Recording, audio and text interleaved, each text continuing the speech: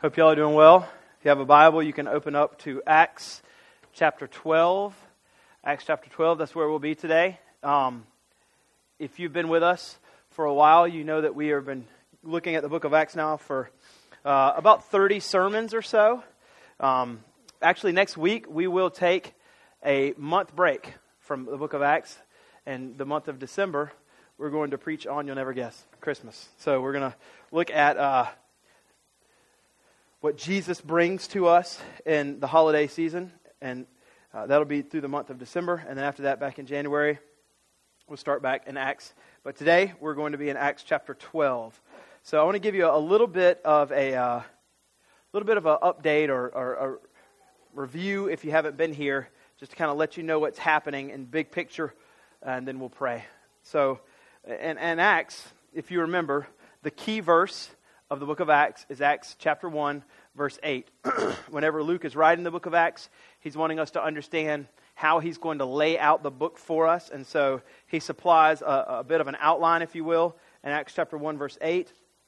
And he tells us in Acts chapter 1 verse 8, but you will receive power when the Holy Spirit has come upon you. That happens in chapter 2. And then he says, and you will be my witnesses. This is the Greek word martyreo, or where we get the word martyr. This is just people who are going to fulfill the Great Commission. They're going to be the people that talk about what Jesus has done. He said, so you're going to be the people that talk about what Jesus has done once you've received the Holy Spirit. That's every Christian. And then he says it this way. You'll be my witnesses in Jerusalem and all Judea and Samaria and to the ends of the earth. And so we've seen that in chapters 1 through 7 is Jerusalem. 8 through 13 is Judea and Samaria. And then after that is the ends of the earth.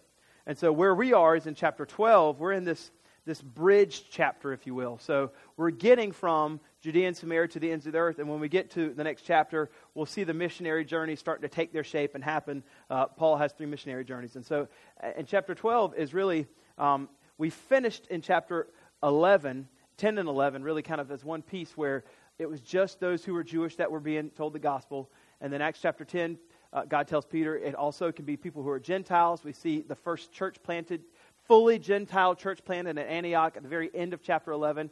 And now we've got to get to the missionary journeys. And so you have chapter 12 as this bridge chapter where we see, okay, the gospel is not just in Judea and Samaria, but the ends of the earth. The missionary journeys are about to start. Gentiles are being saved. But then we pick up in chapter 12, bridging us and getting us to there. Now, persecution has happened in the book of Acts, but just a little bit. A little bit in the end of 5, a little bit there when Stephen is stoned, but not a whole lot. But now it's picking back up in chapter 12, verse 1. You can see it first thing. And about that time, Herod the king laid violent hands on some who belonged to the church. So Herod is going to start persecuting the church again. And the chapter is really how the church kind of deals with the persecution that comes their way. What are the ways of God in trying to handle this persecution? But also, what are the ways of man? How does man try to maneuver and do things as well? So we're going to pray. We're going to look at chapter 12. And then we'll, after we pray, look at the text. And then we'll do the Lord's Supper and baptism. So today, I'm doing the evangelical hat trick. Preaching, doing the Lord's Supper, and doing a baptism. Boom. Now I can get a good rest and sleep like a Calvinist this afternoon. Don't even have to watch the Panthers lose this week, so it'll be great. Anyway, so let's pray, and then we will be in chapter 12, verse 1. Chapter 12, verse 1. Let's pray. Lord, thank you so much for your love, your mercy, your grace. Thank you for Christ. Thank you for your Son that you gave to us. Thank you that he was willing to be obedient, even to the point of death.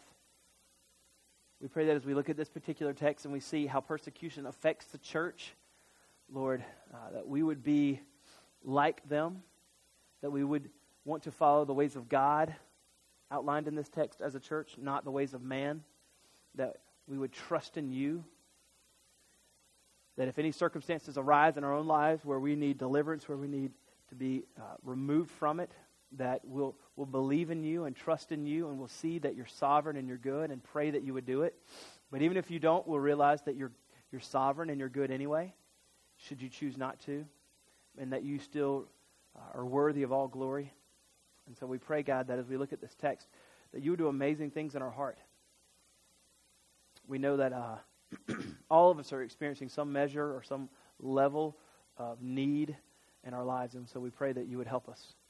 Use these verses in this text to speak to us by your Spirit. We pray this in Jesus' name. Amen. Do you really believe that God is in control? Do you really believe that He's sovereign over all things?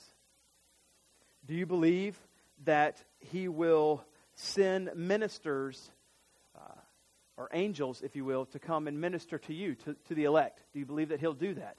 He does this in the text. These are questions that will be asked and answered as we look at chapter 12. Do we believe in the power of prayer? Do you believe that there is a power in prayer, or do you believe in the power of prayer? Personally, you've experienced in your own life.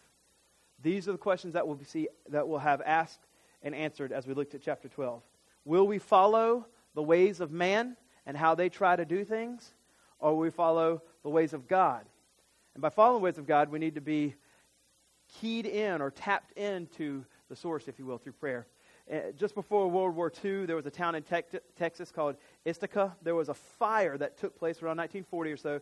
If you don't know history very well, World War II was around 40 to 45. Some people might not. Anyway, there was a school fire that happened, and it took the lives of 263 children. School fire took the lives of 263 children. It was a horrifying tragedy. And after the war was over, the town began to build a new school, and they put the finest sprinkler system in the world in this school, so this tragedy would never happen again. Never again would the citizens of Ithaca be caught with such a tragedy on their hands. Honor students were even selected to take citizens of the community on tours throughout the new school, just to show them the finest sprinkler system ever assembled in the world. The town continued to grow, and so after 7 years of this new school, they needed an addition on the school to be built. And so the new construction began, and it was discovered 7 years after that the new state-of-the-art, finest sprinkler system in the world was never connected. Some of us need to be connected to the source. We may have the finest sprinkler system, if you will, in the world happen in our life, but we need to be connected to the source through prayer. We need to be less reliant upon ourselves and our ways and our thoughts, and more reliant on the Lord and His ways and the way He's designed things to be. We need to be connected to the source.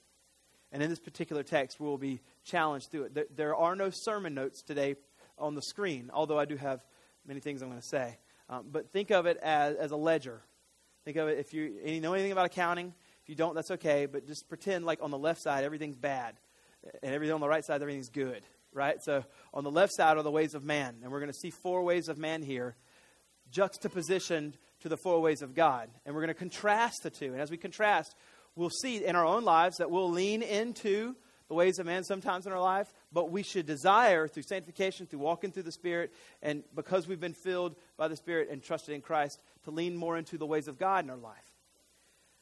Verse 1, you can see, about that time, Herod the king laid violent hands on some who belong to the church.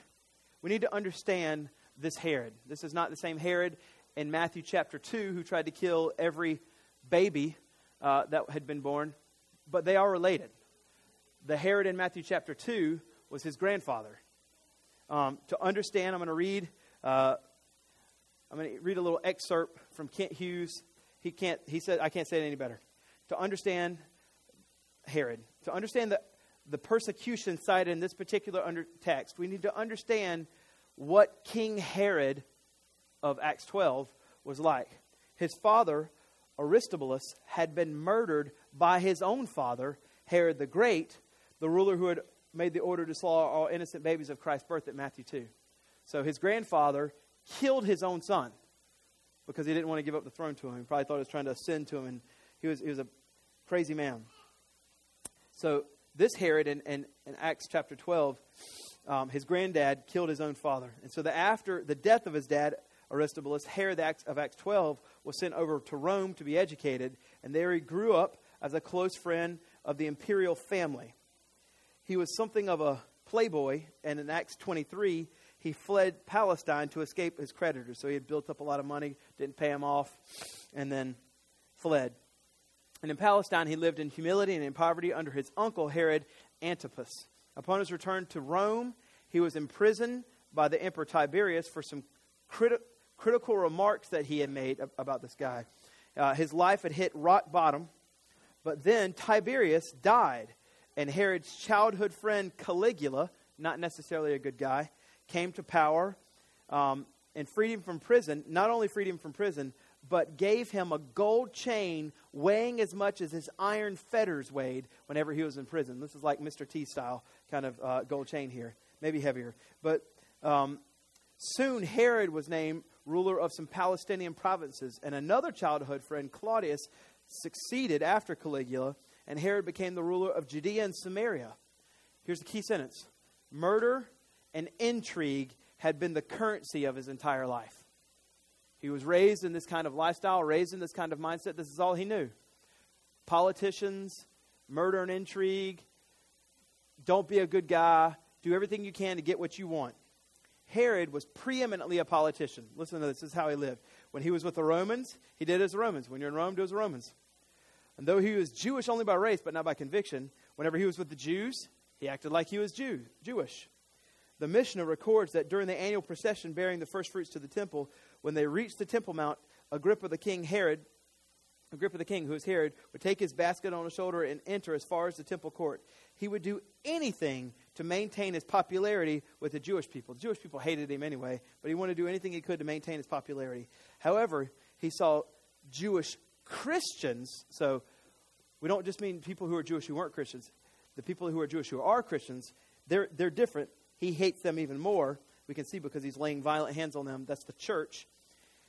He would do anything. However, he saw Jewish Christians now as divisive and believed their activities would disturb all the people. And so he wasn't finished with his persecution of them. So we understand who this guy is now. We understand how he thinks, how he operates.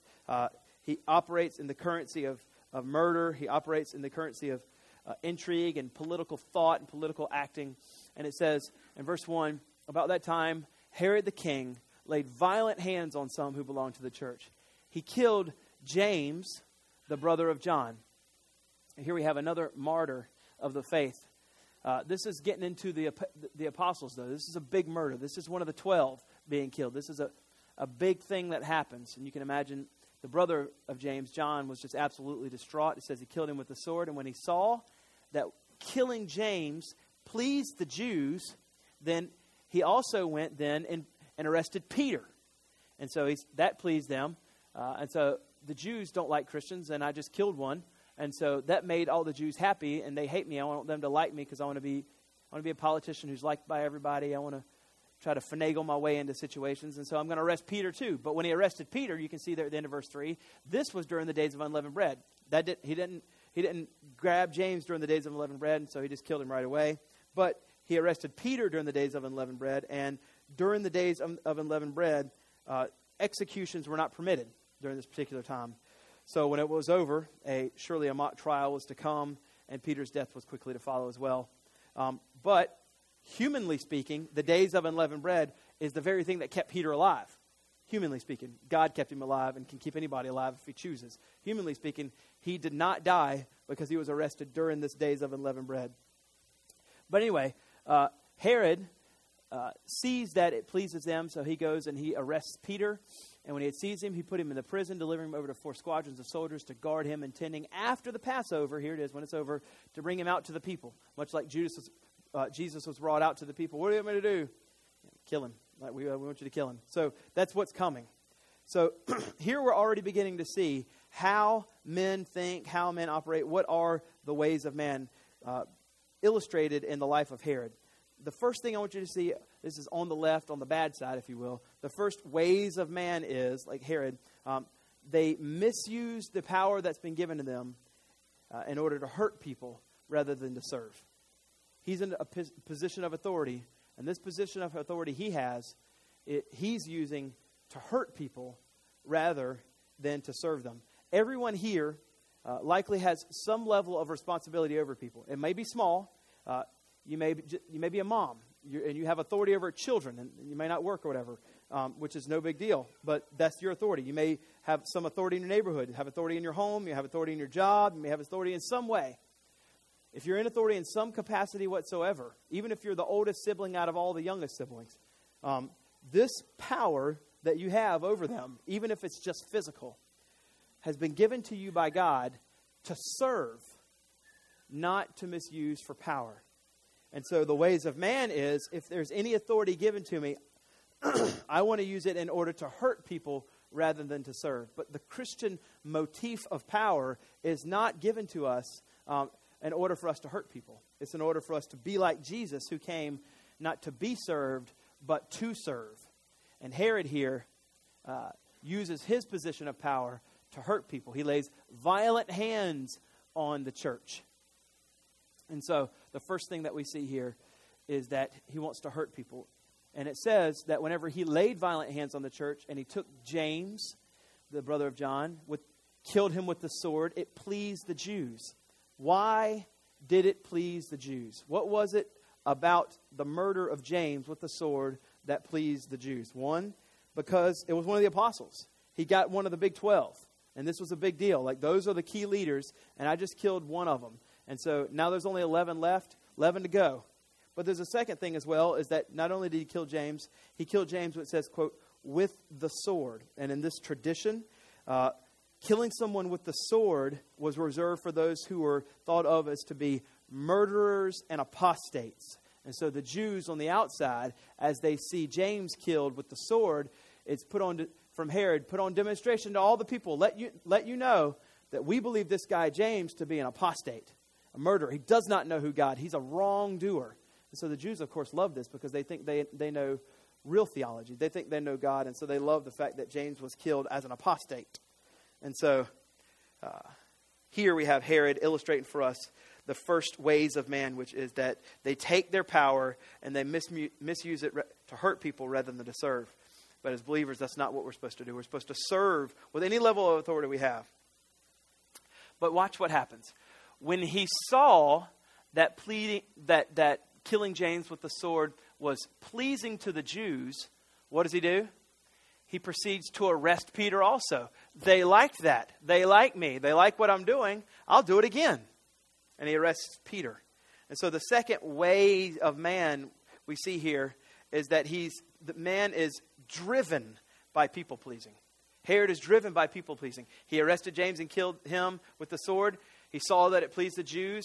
He likes the fact that he can people please. He likes that it pleased them. Oh, I'm going to do it again. Where's Peter? I'm going to grab Peter. I mean, that's a pretty big deal to get Peter. I got one of the 12. I'm going to get the guy of the 12. And so the second way of man is that they are driven by people pleasing.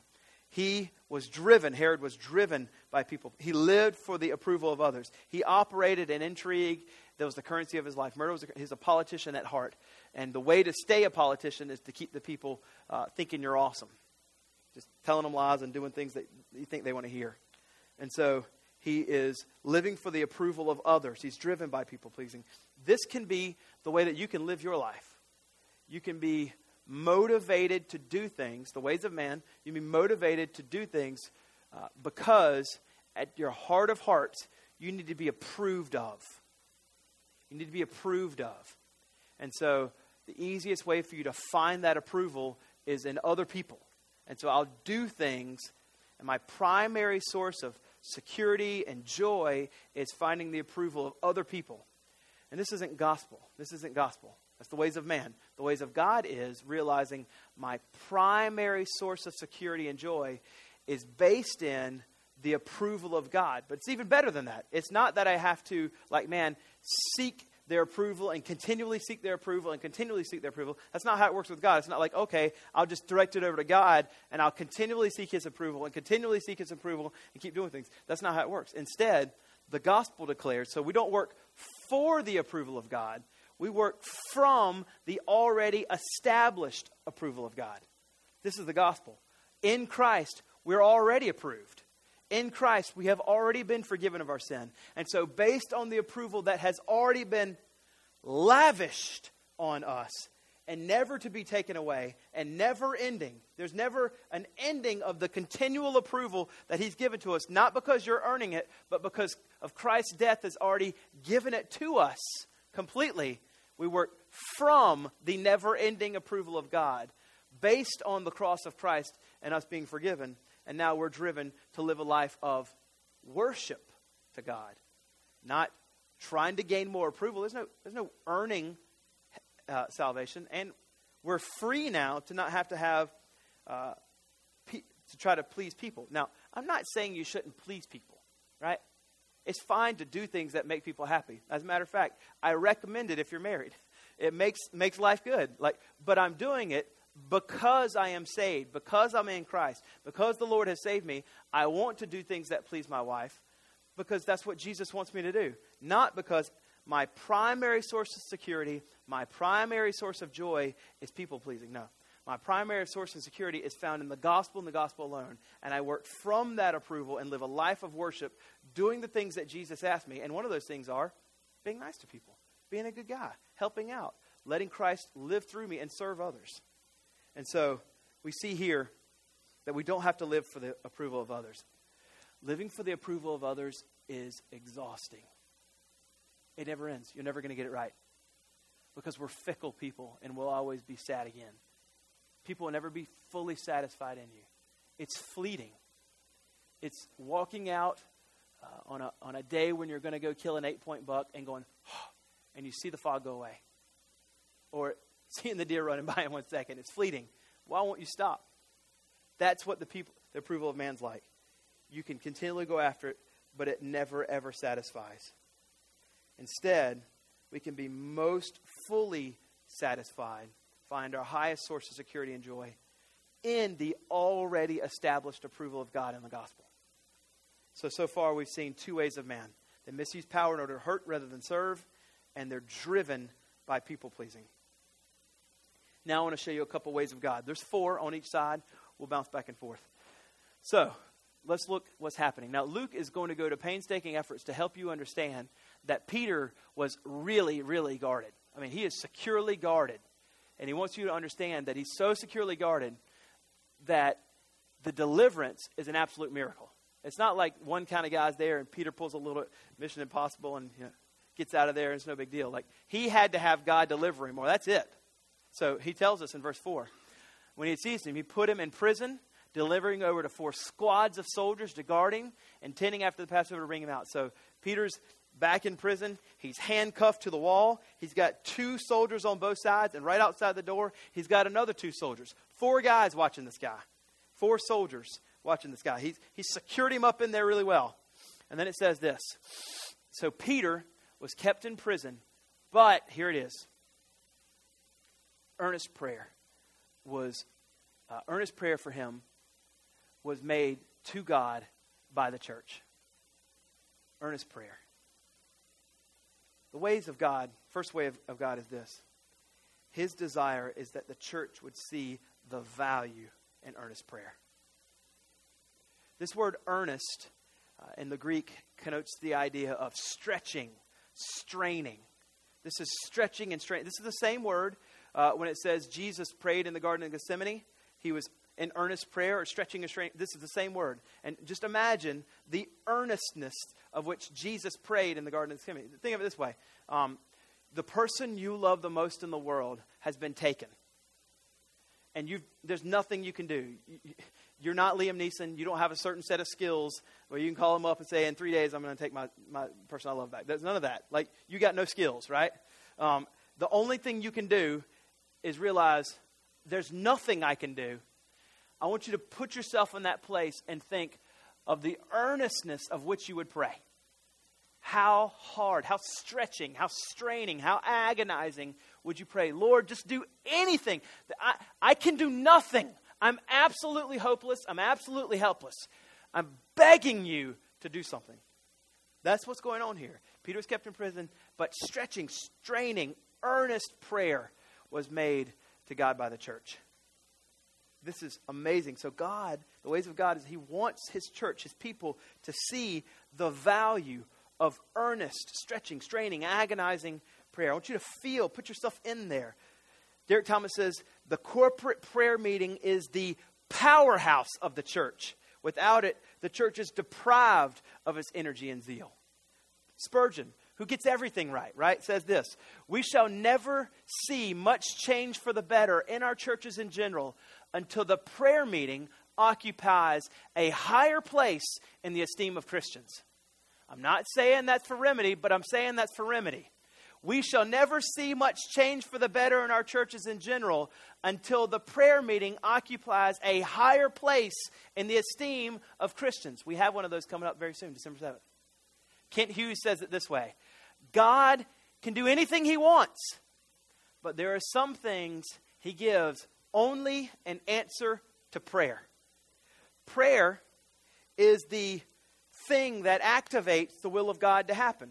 So God's dependent on us to pray in order to move? Yeah, but the thing is that he sovereignly ordains the prayer. So he's still the Lord and sovereign over all. When you pray, he sovereignly prayed you. And you're not an automaton when he does it. It's all real. But prayer activates it. And so, yes, you have to pray. And the Lord has sovereignly ordained that you would pray. But you got to pray. We need to be the kind of people that feel the absolute necessity that these people, the agonizing, the straining, God, move in this situation. There's no way anything's ever going to happen unless you do something. It's not, well, I've exhausted all my resources. I've done everything I can. I mean, I have acted in all my power. And so since I have done every possible thing, I'll leave this last little part. God, I need for you to do this. I mean, I've done this. I just need for you to do that part. That's not what we're talking about. It's not like I've exercised everything. God, just do this one last part. I'm good, and I'll take back over. That's not what we're talking about. This is stretching, straining, agonizing. There's nothing I can do. Hopeless, helpless.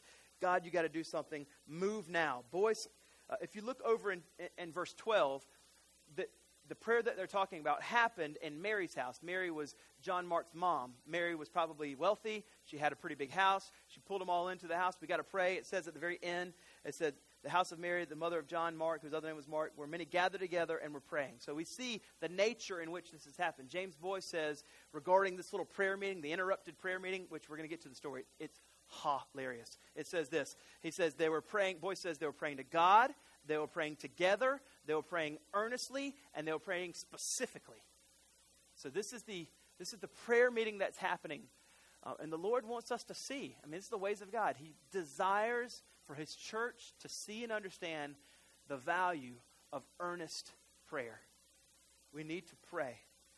Let's ask God for great things. Ephesians 3:20, things we could never even conceive. God, do stuff that we can't even think of. Just do that stuff too. Let's ask God for big things. Let's not misuse the power we have by trying to manipulate everything we can and doing our own stuff. Instead, in difficult situations, let's pray. And let's see the value of going to the Lord, our only hope, our only chance of anything happening. He wants us to understand that. The next thing is in this entire section I want you to see. But it's this. So the first ways of God is that he wants his power, he wants his church to see the value of earnest prayer. The second way of God is this. He wants to put on display to us all, or help us understand, that he has the ability to deliver. He has the ability to deliver. I didn't say he wants you to understand he'll deliver you. I didn't say that. I said he wants us to understand that he has the ability to deliver. I mean, right here in the text, we can contrast James and we can contrast Peter and realize James didn't get any deliverance here. Peter did. Either way, God is sovereign. Either way, God is good. But what we need to understand is God has the ability to deliver. Therefore, we pray. God's sovereign. And if you really believe that, that's why I started off. Do we really believe that God is sovereign? And God is good? He's both. And so since he has the ability to deliver, we pray. So the second way of God is he wants his church to understand that he has the ability to deliver. Now we're going to look at the story here, and it's really, really funny. I find it funny. Y'all might not find it as funny as me. First service did not find it as funny as me, but y'all are funny people. So let's see what happens. Now remember, Luke has just gone to painstaking efforts in verse 4 and 5 to help us understand. I mean, Peter's guarded. 2 people beside him, 2 people right outside. And it says this, now, when Herod was about to bring him out on that very night, Peter was sleeping. This sleeping of Peter is not just a side note thing. This is Peter putting on display to us, I trust in the sovereignty of God. I'm not just super tired and need a nap. I mean, he's between the 2 soldiers. Maybe he's laying his head on him and drooling. Like he's asleep, resting in the goodness of the Lord. The Lord will deliver me, or the Lord might not deliver me. I might be like James, or I might be delivered. We'll see. I don't know. But he's sleeping because he understands he can rest in a good sovereign God. The other thing you need to know about Peter is this dude is a heavy sleeper. I mean, that's the only thing I can think is he is a heavy, heavy, heavy sleeper. It says Peter was sleeping between 2 soldiers bound with 2 chains, and sentries before the door were guarding the prison. My wife is a heavy sleeper. She's the Michael Jordan of sleep. No one can defeat her. She's the greatest of all time. She's the GOAT. So, this is what I learned. In an 8-hour span of Christy sleeping, the first 2 hours, if you're going to have a conversation with her, don't. It's pointless, right? After 4, if she gets waked up, she'll remember it. But when I was in college, she had, like I said, she's Michael Jordan of sleeping, so she goes to bed early too. She doesn't mess around. So I called her in college at 10. And this is in the dating phase where, you're still like, want to do everything perfect and right, So she hadn't worked up to the point where she was like, I'm asleep, I'll see you tomorrow. It was, oh, no, I'm fine. So I call her up at 10, just, talking or whatever. I'm like, hey, how you doing? She's like, oh, I was like, you sleep? No, I'm good, I'm talking, I'll talk. I was like, okay. We talked for 30 minutes on the phone, 30 minutes. And then the next morning, we were met for breakfast at the CAF or at CSU. And so I'm referencing, as we're talking, some of the conversation that we had the night before on the phone. For 30 minutes we talked on the phone. And she's like, what are you talking about? I'm like, the 30-minute conversation we had last night? She's like, no, we didn't. I was like, yeah, we did. We talked for 30 minutes on the phone. She's like, no, we didn't. And so I learned at that particular, before I even got married, never talk to Christy for the first 2 hours of her sleep. She's not going to remember it all. Similarly, Peter's a heavy sleeper. And so, just had to work that story in Christian. So anyway, Peter is also this kind of sleeper. I mean, he's just completely zonked out here. And you'll see what happens here. There's a lot of interesting things here. So he's completely asleep, and behold, the angel's appearance is bizarre. The angel of the Lord stood next to him, and a light shone in the cell. So we don't know about the light. We don't know if he brought a flashlight, or he brought his iPhone, or if he just glows himself. But he brought a light with him, and it's bright enough that we can see. And it says, and he struck Peter. Peter is such a heavy sleeper. It's not, hey, Peter, get up. Hey, Peter. Nothing. So he's just like, boom, like punch him in the side. Like think of struck as not like a, hey, Peter. It's a hit. Like it's a pretty sharp jab. It's a Danielle Butts jab to the gut here. And he says he struck Peter on the side, and he woke him up. And he says this, get up quickly. And so he hits him pretty hard. So this angelic appearance is very strange, right? First, he's shining. Second, he jabs Peter in the gut, which is pretty crazy. Peter, who's the heavy sleeper, gets up, but still in a slumber. And he says this. This is another amazing thing. And the chains fell off. So he's handcuffed, and all of a sudden, the chains fall off. And every worship leader inserts that line into every worship song there. Chains fell off. Or anyway, that's an ongoing joke between me and Jordan. And then it says this. And the angel said to him, now, this is where it gets bizarre in a lot of different ways. Dress yourself. Why does Peter not have clothes on?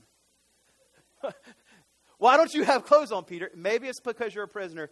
But why are they there? Like, why don't you have clothes on, Peter? That's weird.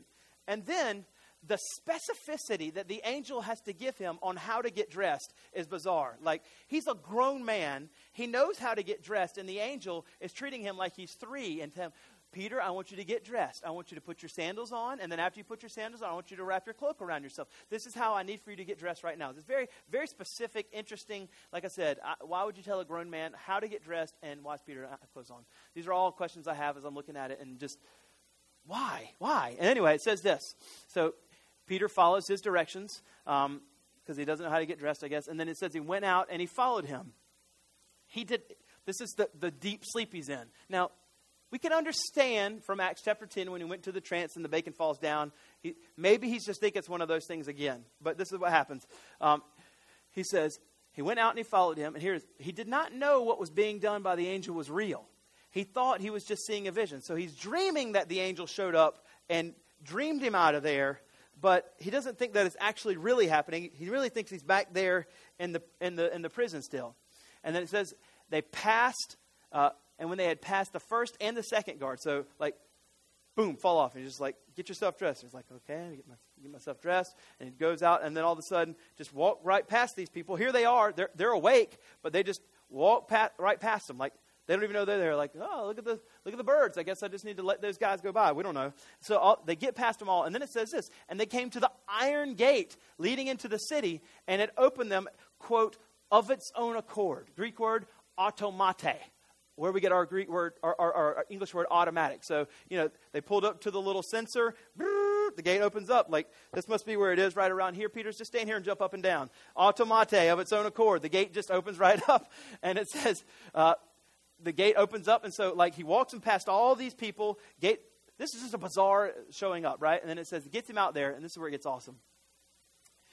And it opened up its own accord. And they went out. And he went along the street. And then, poof, immediately the angel left him. So, like, they're walking, everything's just a dream, poof. And he's just standing there. You can see it's like one of those, hey, what do you think we ought to do, angel? I was thinking we should probably, all right, what's going on here? Why aren't you here anymore? Like, he gets a little nervous and a little bit, but poof. And then it's at that moment, when Peter came to himself, he said, like, okay, this was for real, not just a dream. I'm actually awake now, for real. I'm going to remember this from now on.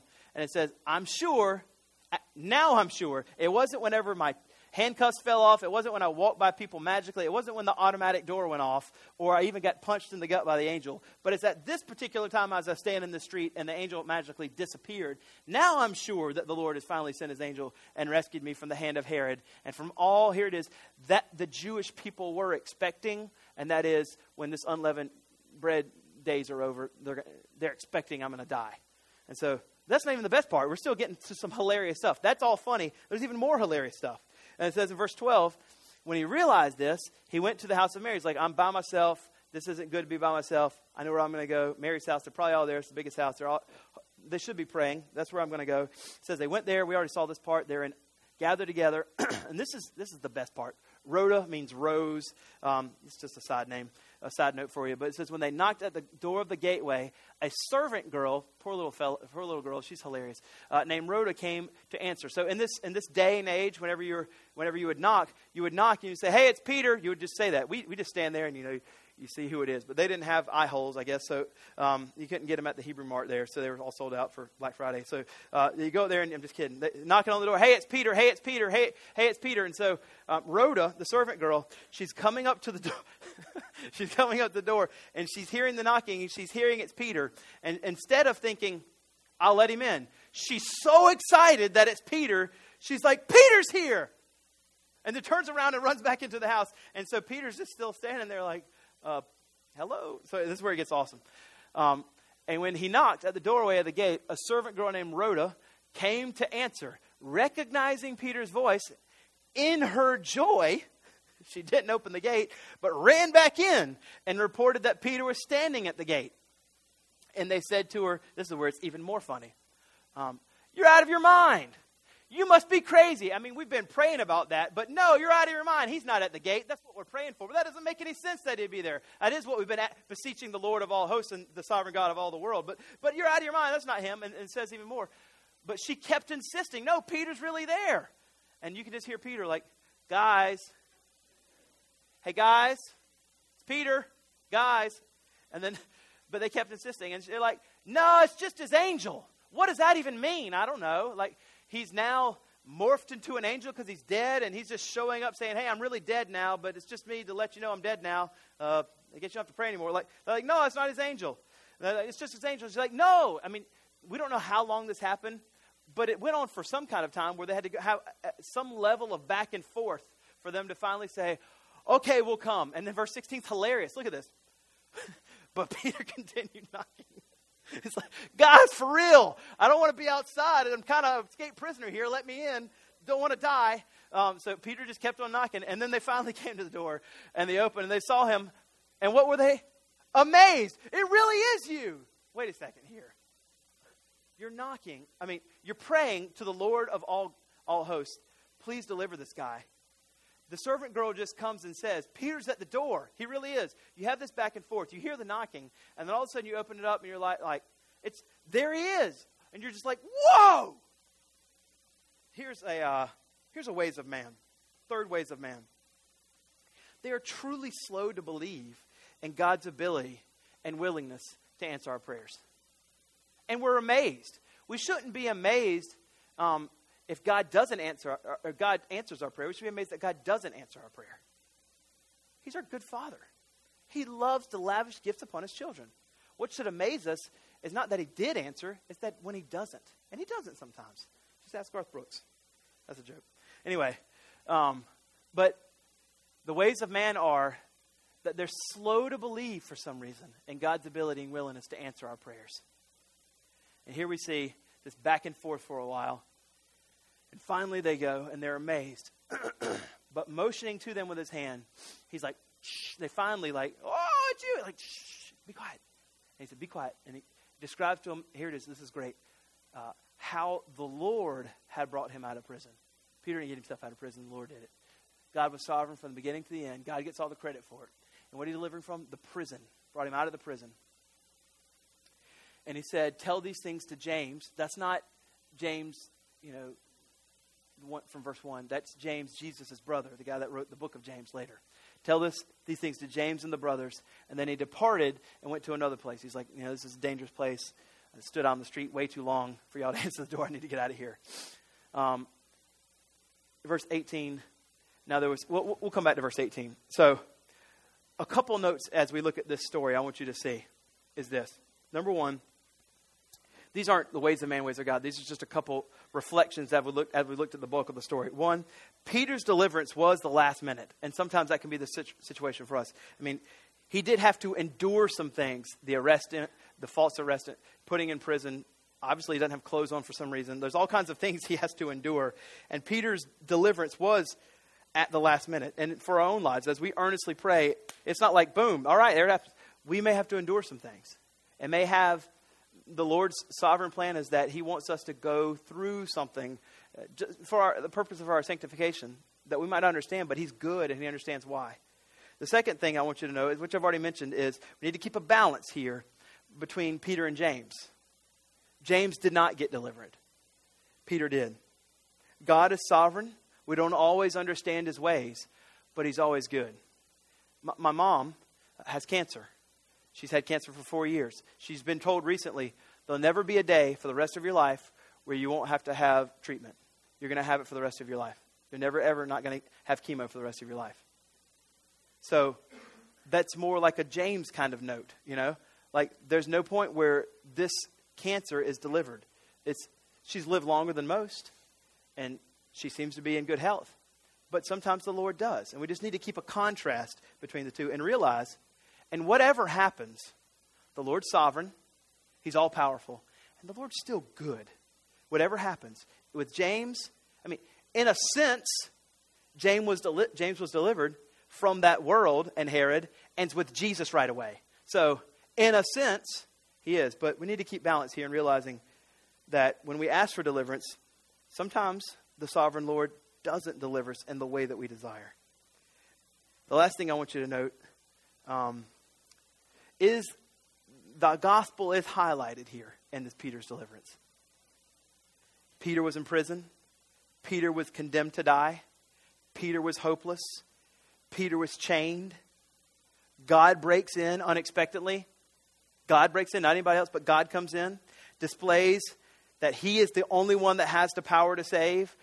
And to all the worship leaders' chagrin, the chains fell off.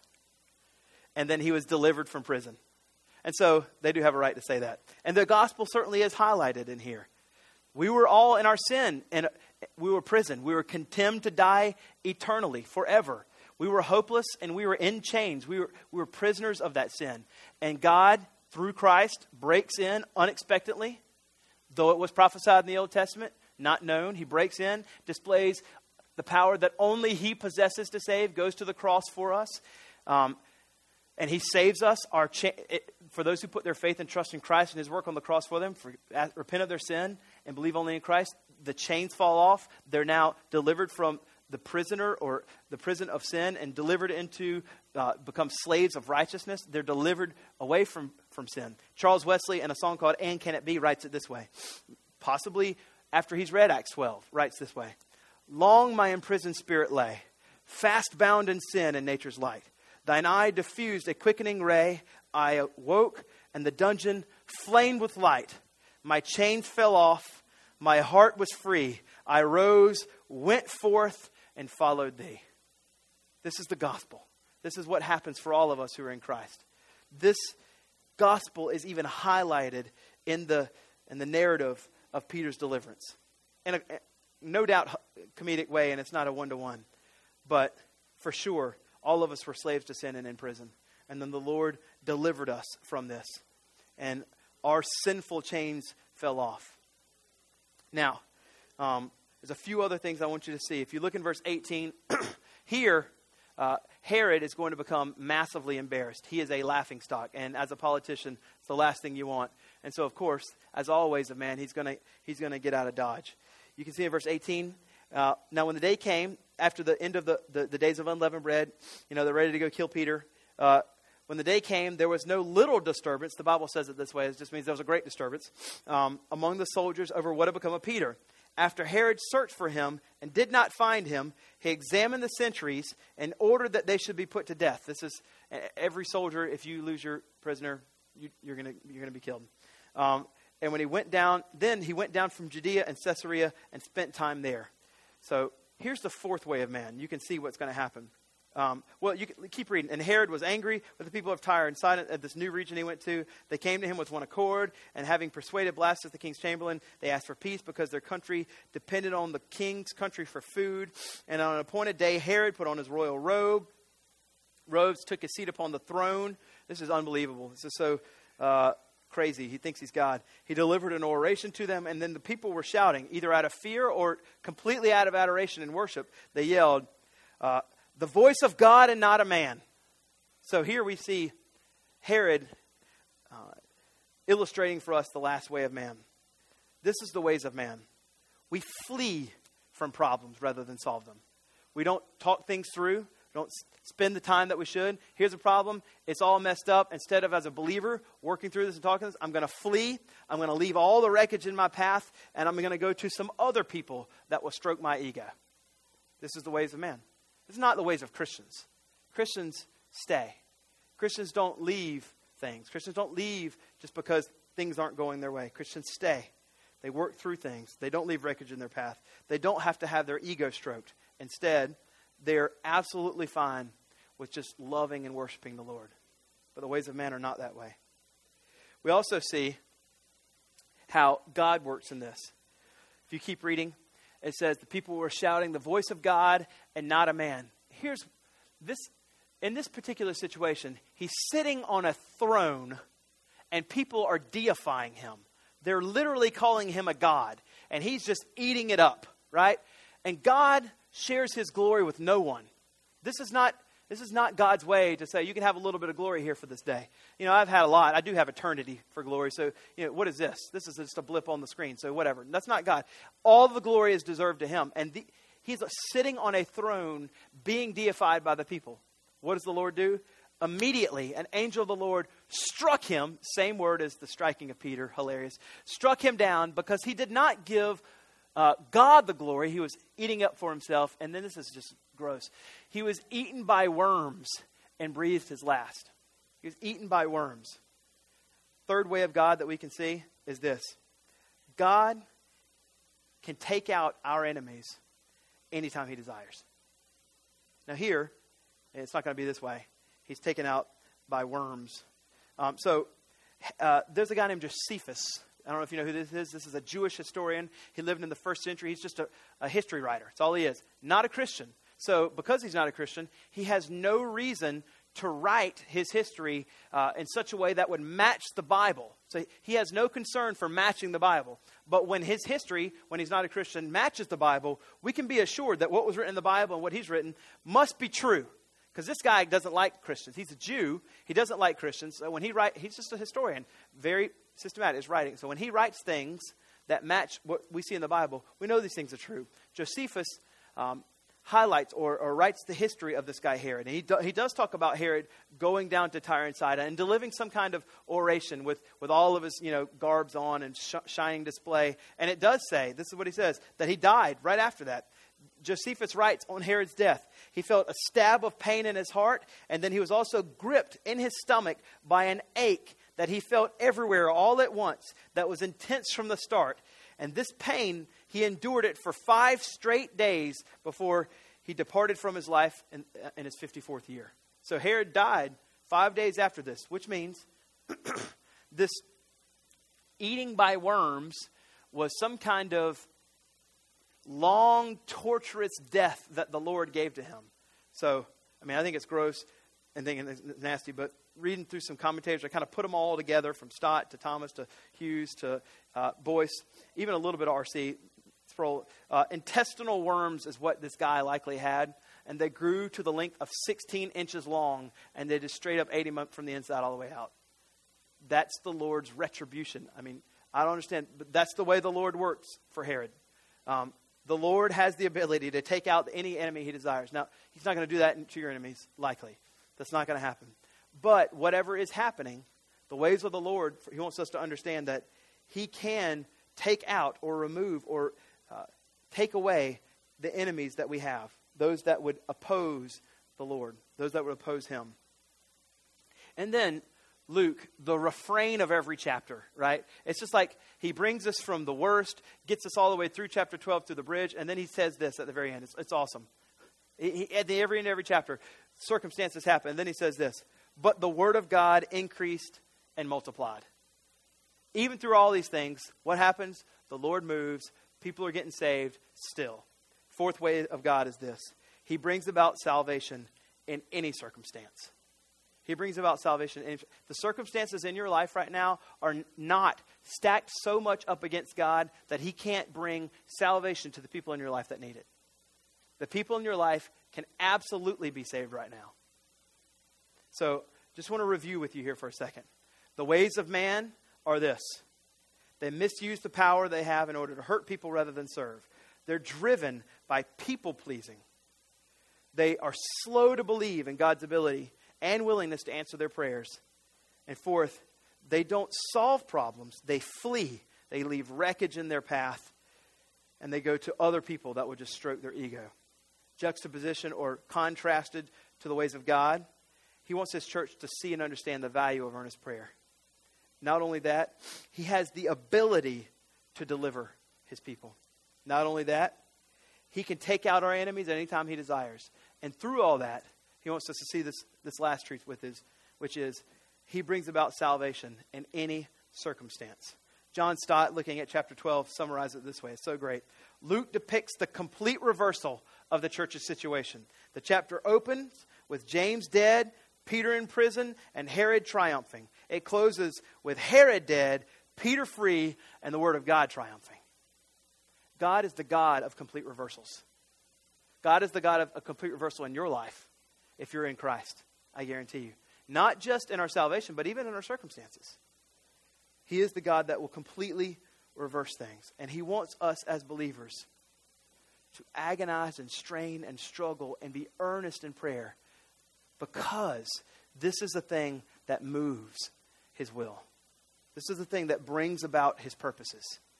And he's good and he's sovereign in all of them. Let's pray. God, you're so kind to us. You're so gracious.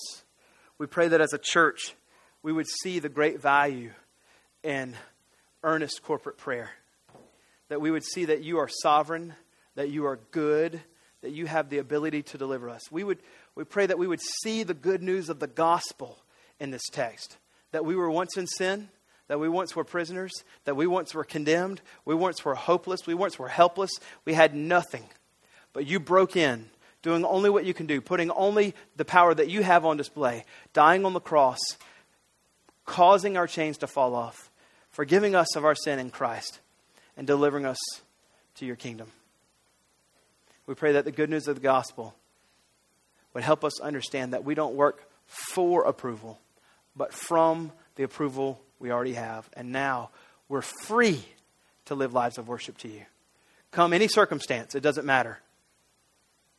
You're good, you're sovereign, and should you choose to see us through it, we'll give you all the glory. I pray that you would use our lives, bless our lives, cause our lives to be the witnesses, the martyreos, so that we can also see the word of God increase and multiply in this city. We pray this in Jesus' name.